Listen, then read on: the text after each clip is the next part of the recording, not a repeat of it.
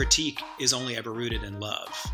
If you don't care about something, you won't bother to critique it. You'll be apathetic towards it. That's what I was really fighting for and questioning and frustrated around, is that I know that we can do better.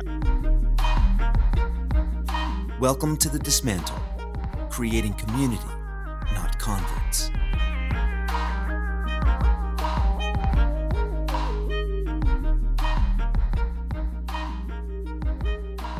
Hello and welcome to Dismantle Podcast, the place for community, not converts. I'm your host, Joey.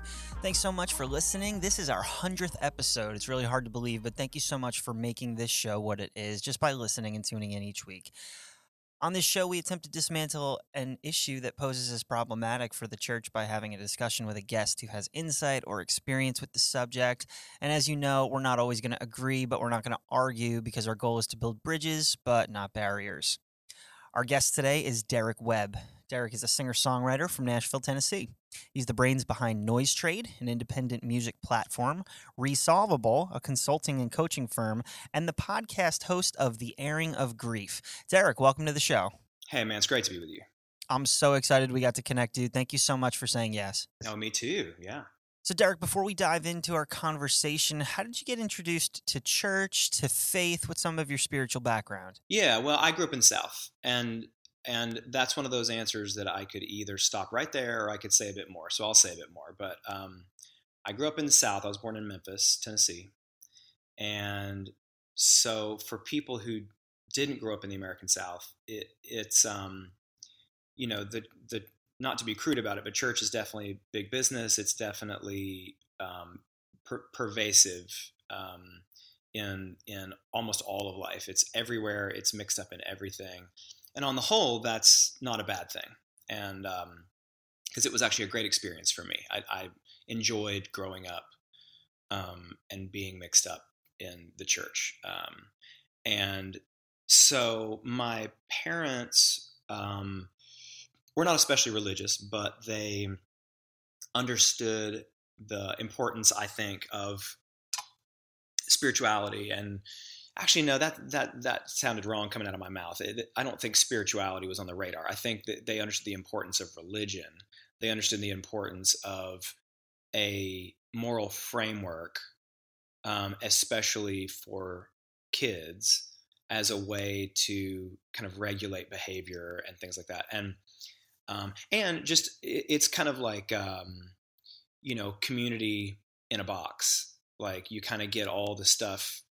It kind of does a lot of the organizing and congregating and for you, and you just kind of get to show up, and then there's just like a whole bunch of people there. They just get to be your community, and it's easier than doing it organically or the old-fashioned way. So I totally understand how and why it happens, and how and why it happened in my family and in probably every family, growing up in Memphis at that time, and probably still. And so grew up with it that way. Grew up obviously extremely aware. It was invisible. It was so inevitable in our lives and in our town, but never, didn't. And I went through confirmation. We were Methodist, and so I went through. I was about 13 years old. Went through a confirmation process, which kind of is what you do when you're a kid, and that's kind of the point at which you become an official member of the church, and you have to learn a good deal of stuff, and they give you a Bible and all that sort of thing. So went through all that, but I wouldn't have thought, that didn't feel to me like any kind of a conversion process or moment. It was really more like high school, which was in Texas by the time I was in high school, which is not the deep South, but it's still the South, and arguably. And so it's still, churches and religion is still extremely common in culture down there. And wound up mixed up in an organization called Young Life, which is a kind of a parachurch organization, which for people who don't know that code, it's basically just not affiliated with a particular church denomination. They're just an outside organization that does even evangelism to high school kids. And that was a pretty good experience. They were all good experiences, honestly. I don't have one of those stories where there was a lot of really awful experiences in church. It was nice. It was a nice, great way to grow up. Like I said, it was kind of built-in friends, built-in community, things like that. And so, and then wound up kind of the act 3 of it was when I was just out of high school, wound up joining a band that got we weren't really thinking about our spirituality. We were not thinking about branding ourselves with our spirituality, but we wound up, this was the early 90s, we wound up signed to a record label, to Warner Brothers, an imprint under Warner Brothers here in Nashville. They signed us and put us with their kind of Christian music division because they intuited about us that, most of us in the band were Christians, and it's a record label's job to figure out how to market and sell art. And so they're usually looking for indicators like that, and they found those on us. And so that's the road they took us down, and we did really well there. And so we got really, we just mostly played colleges and tried to make music that was relevant to what we were kind of feeling and going through. And we didn't really, I don't think, consider it especially Christian, which is a category that I could say a lot about, but I won't right now, in terms of whether or not I think that's a real thing, art that is Christian. But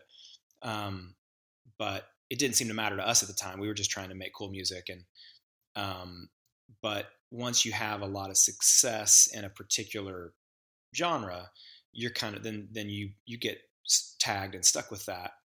And so even through my solo career that I'm still in to this day, I was 10 years in that band, and I've been a solo artist ever since maybe the early 2000s. It's a hard category to shake. And once you're a professional Christian, it's hard. That's kind of a job you don't retire from, except in the extreme cases, which I think in just the handful of few years here recently, I think maybe I have been, because my most recent records have been more documents of my coming out of Christianity and no longer identifying that way. And which I don't want to skip to a further question, but that's so it's definitely been an interesting, because I still live in the South. I live in Nashville, and so where I think there's some presumed spirituality on people, that it's just the presumption, unlike other parts of the country and certainly the world, where it's certainly not the presumption that you're evangelical Christian or something. But so yeah, it's made for an interesting journey. It's still high on my list of topics to talk about, because you don't spend 30 something years in a particular institution or system of belief and then suddenly stop caring about it, stop talking about it, and stop processing it. So you'll still hear that in the stuff that I make, but yeah, that's kind of how I got here, I think. That's awesome. Now, correct me where I'm wrong. That band you're mentioning, was that Caedmon's Call? Mm-hmm. Yeah, we all met right out of high school and started touring around Texas, playing colleges, and then got signed to Warner Brothers a few years later, kind of mid '90s, and I was in that band until about 2001 or 2. Now, in that band, there were many songwriters, you being one of them. And for myself, knowing your material and being familiar with your work, you can usually pick out a Webb tune on those albums. They're usually a bit more provocative. They're to the point. They're often blunt. Was that difficult to write what you were feeling and experiencing within this collective of songwriters? You know what? Like, just looking back on it now, no. During my years in the band, there were really just 2 of us writing. It was me and then a guy named Aaron Tate. And Aaron was a great friend of mine from high school in Houston. He's actually still a great friend of mine. And the band really formed around his songs, and the strength of his songwriting is what really got us started. And then within the first year or 18 months that the band had really started working is when I started contributing songs. I was shy about that at the beginning, but then the band I'd bring a song or 2 to the band, and we would learn them, and we would try them out because we were playing a ton of shows. We toured incessantly during the 90s, colleges all over the country, but especially in Texas. Um, and as people would react to them and like them, and they seemed to fit into the sets okay, then we would continue to play them. And so it happened really slowly. My only apprehension about writing in those days was that I was having to write songs that I knew were going to be right against Aaron's. And Aaron was such a hero, a songwriting hero and mentor of mine, because he was a few years older than me. But he was and is just such a tremendous songwriter. He was writing, at that time, let alone 20 years, whatever later today. But at that time, he was writing the songs that I hoped to ever aspire to write, songs like that. And he was writing songs that in my opinion at that time were as good as the heroes that I was emulating, in terms of songwriters. And so I was more nervous just imagining my songs sticking out like really sore thumbs between Aaron Tate songs, which were just so strong and so good. And, but our kind of trajectory of success back then was such that I don't think I was super aware of it. And it was kind of, it happened slowly and it happened kind of organic. Well, it happened slowly and it happened quick. It's like all that stuff. We worked for a handful of years, just worked our asses off, and then all of a sudden got signed, and then, had a lot of support, and then started doing much better all of a sudden, and then did really well for a handful of years. But it happened. It's like because of the organic process by which I started contributing songs, and what a democratic process that was. The band was very open to my songs, and really it was just a matter of whether or not they worked in the set, and if we'd play them at some random college campus during the set, and if people cheered and liked them and they were like, cool, let's do it again tomorrow night, they were very supportive and very open. They were not protective, they were not territorial. I mean, we all kind of started the band at the same time, so it's not like I was coming into a situation. I felt, I was a founder of that band like anybody else, and so it felt great. And I remember back then feeling very free, actually, to write whatever I was feeling, and that the band would always support me and always really liked the songs that I was contributing. And even though they were very different. And then after a while, it started to make sense in terms of the differences between, and we were so grateful to have Aaron's continued songwriting, because, so Aaron was not in the band though. He was kind of a non-touring member. He just never played in our band. And it's its own story of kind of how that, because that's a peculiar situation, but he continued to write for the band for as long as I did, at least for those 10 years. And luckily we had his songs, because he wrote folk songs. That's what we were all doing. But he also had such an incredible pop sensibility. And so his were the songs that the label put on the radio. And those big hits on the radio is what got a lot of people out. It's like what doubled and tripled the size of our concerts and stuff. And so we were so grateful to have, him, and then I would kind of write the deep cuts. So, but yeah, we were emulating bands like Indigo Girls, and they were a huge influence on us. And there's a band that has two very distinctly different singers, very distinctly different women writing from two different perspectives and with very different voices, both literally and as songwriters. And you can tell which songs are Emily's and which songs are Amy's, just because of the energy and the way the lyrics are put together. And their records would kind of go very back and forth. And so that's eventually where we settled, was emulating that kind of model, and which seemed to work for us. But those were great years, as a young writer, for sure.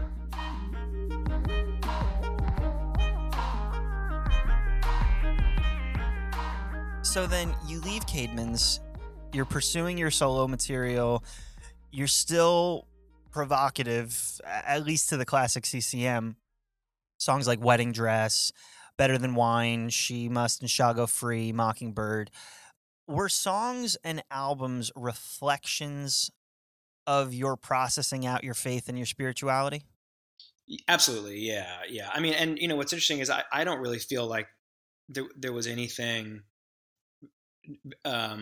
especially provocative about what I was writing during the Caedmon's years.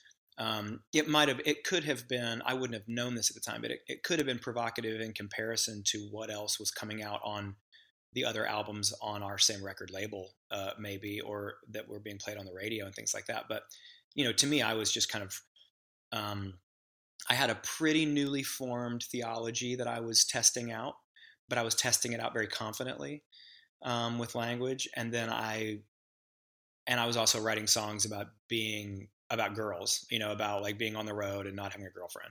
So it's like, those were those were the two big topics. God and women were the two big topics for me, always. And not necessarily in that order. And so, I don't feel like it was really until I got into my solo career that I finally felt kind of fully liberated to write songs that did wind up, I think, being more objectively provocative, although unintentionally so. Like as you said, I was kind of just working out. I was just following coordinates. I didn't feel like I was intentionally doing anything. And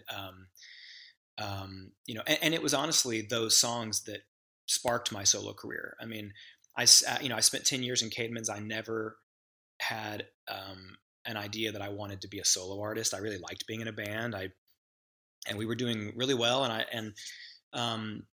And so to leave a good job, it was really more about, I followed the songs, because there was a point at which, and it has its own story that I've told a handful of times if anyone's interested, but around the writing of the song Wedding Dress, and which was kind of a pivotal song. And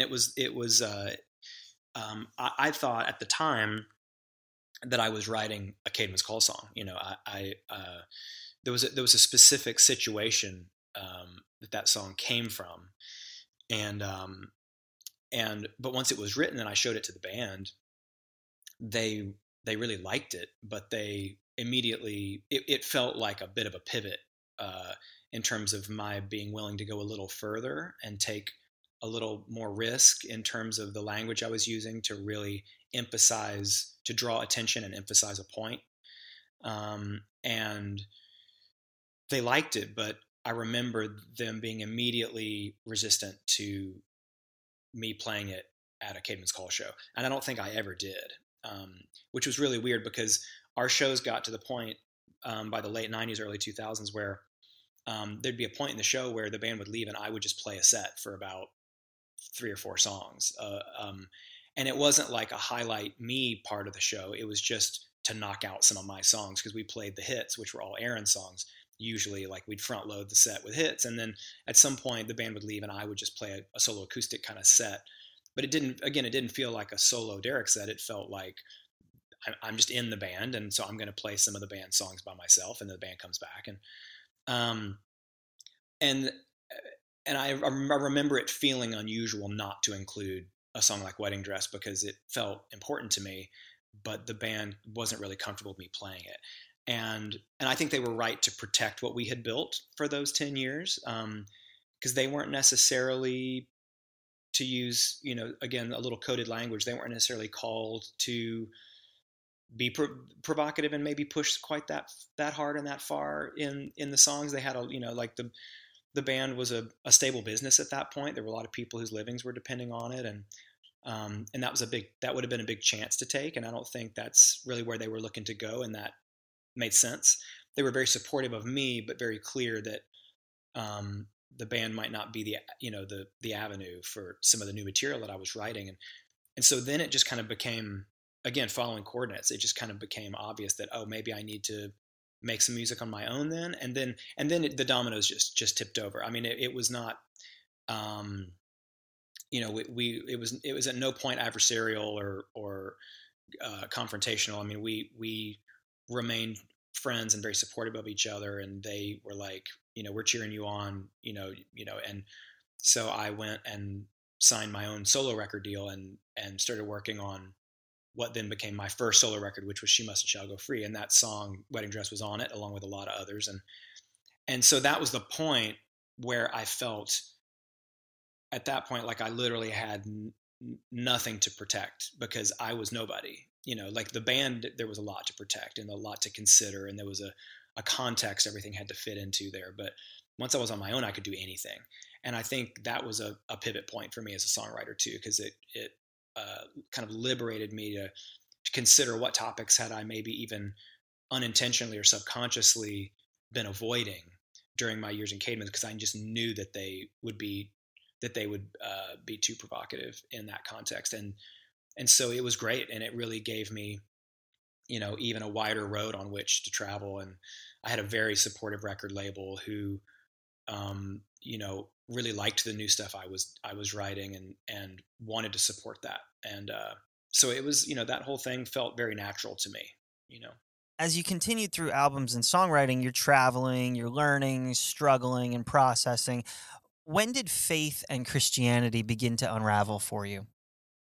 Honestly, it's hard to say, because I can only kind of try and judge it in hindsight now, because there was a long time, I guess, I didn't really know that's what was happening. I have a very extreme personality. I do nothing in moderation. And so when I've got all my chips on a table, I'm all in. And so I was extremely loyal to, and very committed to the idea of Christianity and the idea of Christianity making sense, and it working, and it harmonizing with what I was observing in the world, and hard as that is to do sometimes. And I was really committed to that idea, to the point where I just really intellectually gave it everything I had. And I realize now that I, like many people, was operating from a very extreme conclusion bias. I was really working hard to make it all make sense. I was working from a conclusion and fighting hard to justify it, as opposed to starting with a hypothesis and testing it to see if it rings true in real time, which is more how I try to do it now, and I think is a healthier way to do anything. But at the time, I think it kind of manifested itself in because of my fierce loyalty to the ideas of Christianity. I think it just gave me I kind of very fearlessly and what looks to me now in a very cavalier way, I really went after the church a lot. And I didn't really intentionally go after the church. I was really going after myself. I was always in my own crosshairs. But what I was writing about was really mostly, the inconsistencies and the contradictions that I was seeing in myself, in my own practice of Christianity, and in my friends and my community. And then by extension, it would certainly scale and amplify up to the point where it would apply to the church as an idea. And I think a lot of people read it only as that and saw me as kind of self-righteously judging it, which I certainly wasn't, nor could I, considering how poorly I was practicing it in many cases. And I tried to document that as well as I could. But so the point I'm making is that along the way, I was certainly critiquing it and I was critiquing and criticizing myself. And by extension, the Christianity that I was practicing, at least the version that I was believing and practicing. And later I figured out that was me testing the hypothesis. I didn't hold it that way at the time, but looking back, I remember people every so often I would catch someone responding to something I had made or said and saying, later they said, well, it's just so obvious that he was eventually gonna stop believing, and he was gonna wind up like, I don't know who I was getting lumped in with, but apparently people who, are critical and then eventually leave or something, the church. And it didn't feel that way at all to me. It all felt like it was an expression of care. It all felt like it was because I loved and cared about the church, the institution of the church, the community of the church, the ideas inside the church.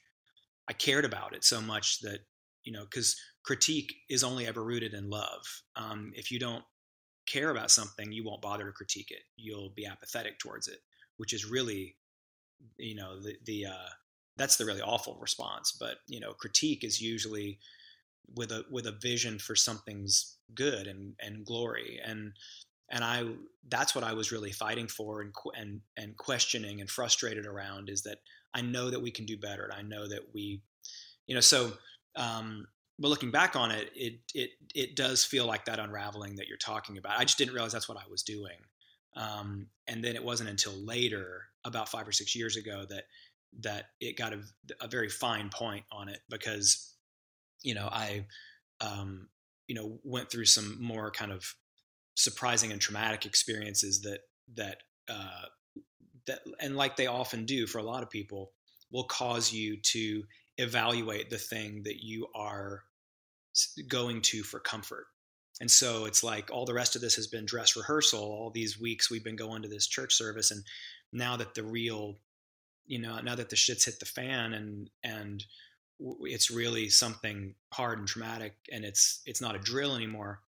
Will the thing that I've been investing my time into, and that I've been dress rehearsing, can it support my weight, and can it support my grief, and can it support me?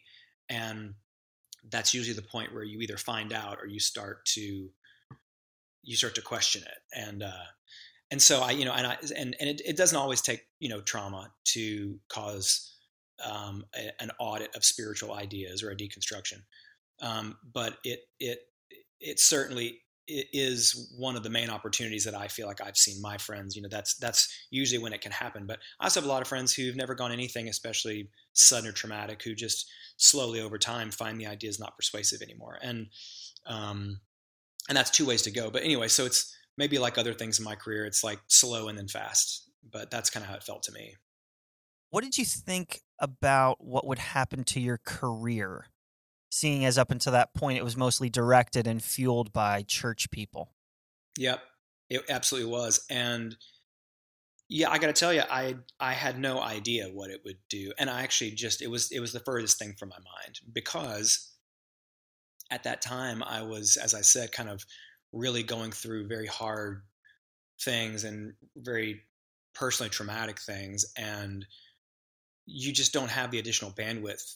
It's Maslow's hierarchy of needs. Like, you go all the way to the bottom for a minute, and you're just trying to survive, and you're just trying to kind of emotionally get through it. And you don't really have the luxury of considering how it's going to, the effects it's going to have on career and things like that. So I just didn't think about it. I just had no, and luckily I'm a guy who is interested in a handful of things.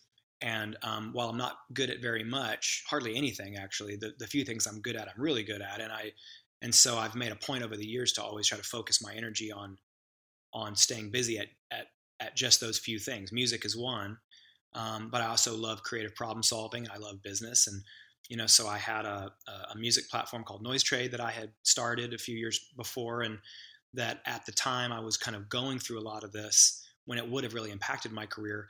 I was kind of right at that same time was stepping away from music for a minute to run the business. And so I spent a few years running that company, and luckily had that as kind of a shelter, personally, so that I wasn't having to be, because music is such it's such a public and kind of exposed job. And so depending on how you do it, it can be a hard, vulnerable place to have to, air out and process through some of those things while you're going through them. And so I'm really grateful that I didn't have to. I'm grateful that I had other things in my work life that I could kind of lean my weight onto and give music a break. And also, and so to answer your question, I didn't have any idea, and I didn't really think about it, and it didn't really matter. And I'm grateful that it didn't have to. But the other thing to consider is that, I've always said that the job of an artist is to look at the world and describe it. To look at the world and tell us what you see is kind of the artist's job description. And so I've always kind of considered religion or spirituality to be, some people call that a worldview. It's the grid through which you look at the world. Your opinions on spirituality, or your the particular religious beliefs that you hold, is essentially the lenses or the grid through which you look at and interpret reality to help you make sense of what you're seeing. That's what it is.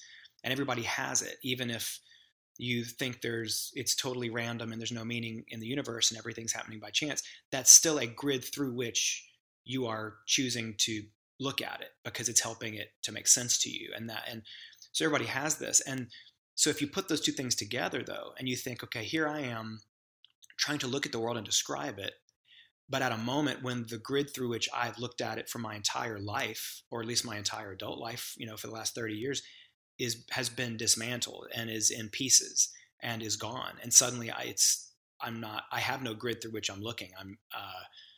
It was really hard. It caused some writer's block. I mean, I didn't know how to bridge the gap until there was something in its place. And so it took some time for me to even figure out how to describe the world as I was seeing it, because I did not have any fixed grid through which I was looking. And so that took time. And so it was a few years between records at that point. And then eventually, Fingers Crossed did come out, and it was an album, as I've described it, it was like a tale of two divorces, because it was, about a horizontal and vertical divorce that I'd gone through during that few years period. And it was just the only thing I knew how to say, and the only art that I knew how to make. And it was kind of a first try at looking through a different grid than I had ever looked through before. And but looking back on it now, that for those reasons, it makes sense that I had to take a break.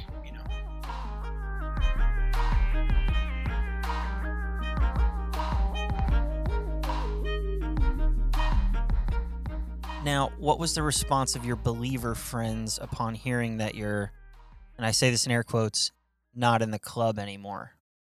I don't really know. I mean, the circumstances are strange in that, because there was a lot of upheaval at that time for me, and a lot of big changes. I probably had a 97% friend turnover during those 2 or 3 years as well, and had a whole new community, honestly, at the end of it. A whole new group of friends that most of whom I did not know a few years before, and almost everything about my life changed. And so I didn't really have the benefit of having a lot of my Christian friends, from my previous season of life stick around to even tell me what their response was. Most of those people, I still kind of don't really know how they feel about the new record or kind of me in general. I don't really know. I know how my new friends feel and my community that I have now, and people who I met in the midst of trauma. And when you meet somebody under normal circumstances and you become friends, usually around things you have in common, and it's, and then eventually maybe somebody does something unexpected that just points the other, and that's maybe when friends leave. But when you meet friends in the midst of hard things, and maybe among the first things about you that they find out are the worst things or the most complex things, those are circumstances, that's roots going into soil that people don't leave, because all the hard stuff is behind you at the beginning, and so there's no surprises from there. And so my community now has been extremely supportive, and but at the time, I think it's probably just a lot of concern and a lot of prayer and fasting. I don't really know, but I want to be clear that I came to realize and see those responses as expressions of care. And so anytime, even still, when somebody, like, for instance, on social media or something, will say to me, either privately or publicly, that they are praying for me, or that they, even if they say it in a way that's not especially loving in its presentation, like they think I'm a fool and they hope I come back to my senses and come back to the Lord, or whatever it is, I really do receive all of that as expressions of care. And so I because I do know what people mean, and I do appreciate the motivation for saying something like that. And I know that it's because they care, or or at least that's the benefit of the doubt that I would give, and still do. So yeah, so I guess to answer your question, mostly what I received was nothing. People kind of weren't really around. So I'm not. Yeah, so I don't really know. Now, Derek, what have you found outside the church and outside organized religion that you never found within it? Well, so much, and let me start by saying that I think that any answer I would give to that question, I could imagine a lot of my Christian friends or Christians anywhere who might be hearing this. I can hear them saying, well, that's fine, but I have found that in my community, and I've found that in my church community, and I found that in my religious or spiritual community, and they could be right about that. I don't think that any of the things that I found were necessarily unique to non-religious communities or something. I don't know, so much as they just were not things that I had ever experienced. And so what I don't want to say is that I found, like that somehow the non-religious community has the market cornered on certain things or experiences that people cannot find inside of great churches. Because I have seen that. But most of what I found, honestly, that was the most refreshing to me was people who, if they cared and if they were being kind or loving, they were doing so without a reason, like without a motivation necessarily, without an agenda. Or I feel like a lot of my Christian friends or Christians who I'd experienced either online or in person had been very purpose driven, let's say.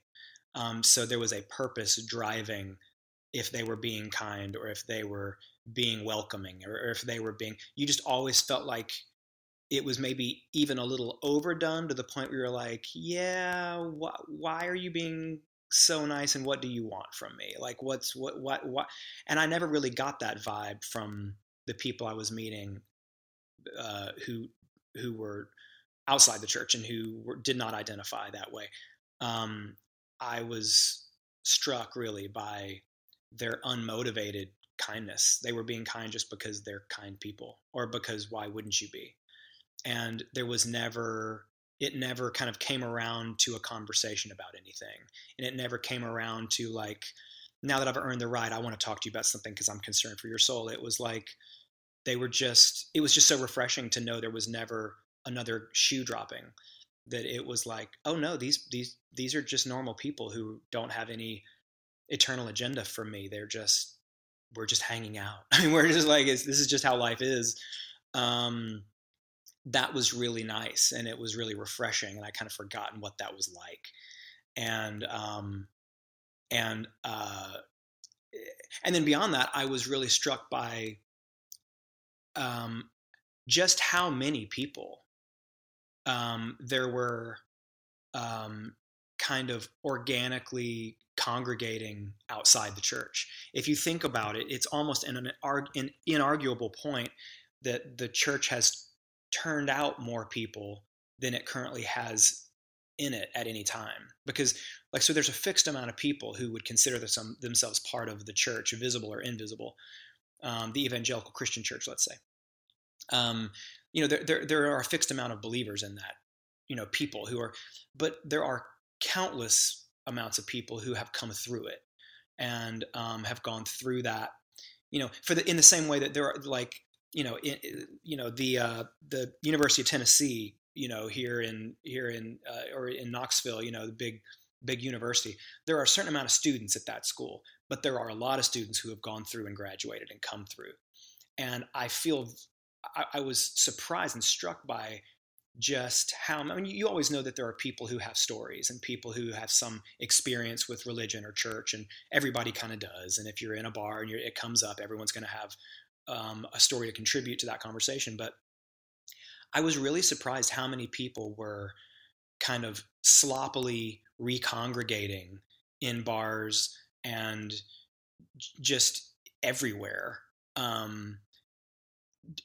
who had not just some experience with spirituality, but were actively processing post-Christian feelings and had gone through a deconversion process and had were no longer in the church, whether it was a very active or a more passive kind of experience they'd had. So many people who had very specific experiences and thoughts and just really nowhere to take it, nowhere to congregate, no community with whom to process it, because the church is really good at gathering and congregating, but then once you're out of it, it's like you feel like you're completely alone and isolated, and the only person who's ever had to go through the withdrawal of getting religion out of your system. And you feel like you're doing it completely by yourself in isolation. And a lot of people do. What you don't realize is you are brushing past a cloud of witnesses everywhere, every day, in culture, at work, on the street, everywhere you go, of people who are processing those same feelings, but have no way to identify themselves to each other, the way that the church makes it so easy to identify yourself to others with whom you can do life in community. And so once I kind of realized that, we all started talking to each other. I just realized what a huge community of people that there are who are all going through it, and how comforting that was to me to realize that I wasn't the only one. And that really was part of why we started our podcast, because there were so many people who we realized felt so isolated and alone, and we also realized that they weren't. And so we really wanted them to either have a safe place to anonymously tell their story and air it out, and but also for people to hear their stories being told out of other people's mouths, or resonant or similar stories, in order to realize that they were not alone. It's what great songs do for people. They provide soundtrack for emotional, experiences for which you have no words, and somebody else articulates it. And it's not only comforting to hear the words you've been looking for, but also to realize someone else has felt or feels the way that I do. And that makes me feel comforted and less alone. And that's the great, balm that art can provide. And in a similar way, we hoped that our podcast would do that it would be like hearing a song and hearing language, or something articulated that you've felt deeply but never had the words or the courage to say before, and you hear someone else say it, and suddenly you realize you're not alone. And that was the great power of it. And so I think that's really what led to all the rest of what happened. And Derek, I've been loving our conversation, but as we bring our time to a close, being within the machine of CCM, being out of it, having Christianity as an identifier, and now not, what's something that you would say to the church to kind of help us all move in a more positive direction from your position and from your perspective? Well, I mean, it's a good question. I think it's the right question, and it's definitely a question that I try to answer with some humility, because obviously all I have is my experience to speak from, and I also feel as though I have a different posture towards it now, as someone who doesn't identify as part of that community. It's a harder thing. I never had any problem critiquing or criticizing it when I was part of it. I never had any problem turning tables over in my own living room, but it's a more sensitive thing to do as someone who doesn't identify that way anymore. But my invitation maybe to my Christian friends, and I've kind of said this sort of thing before, but is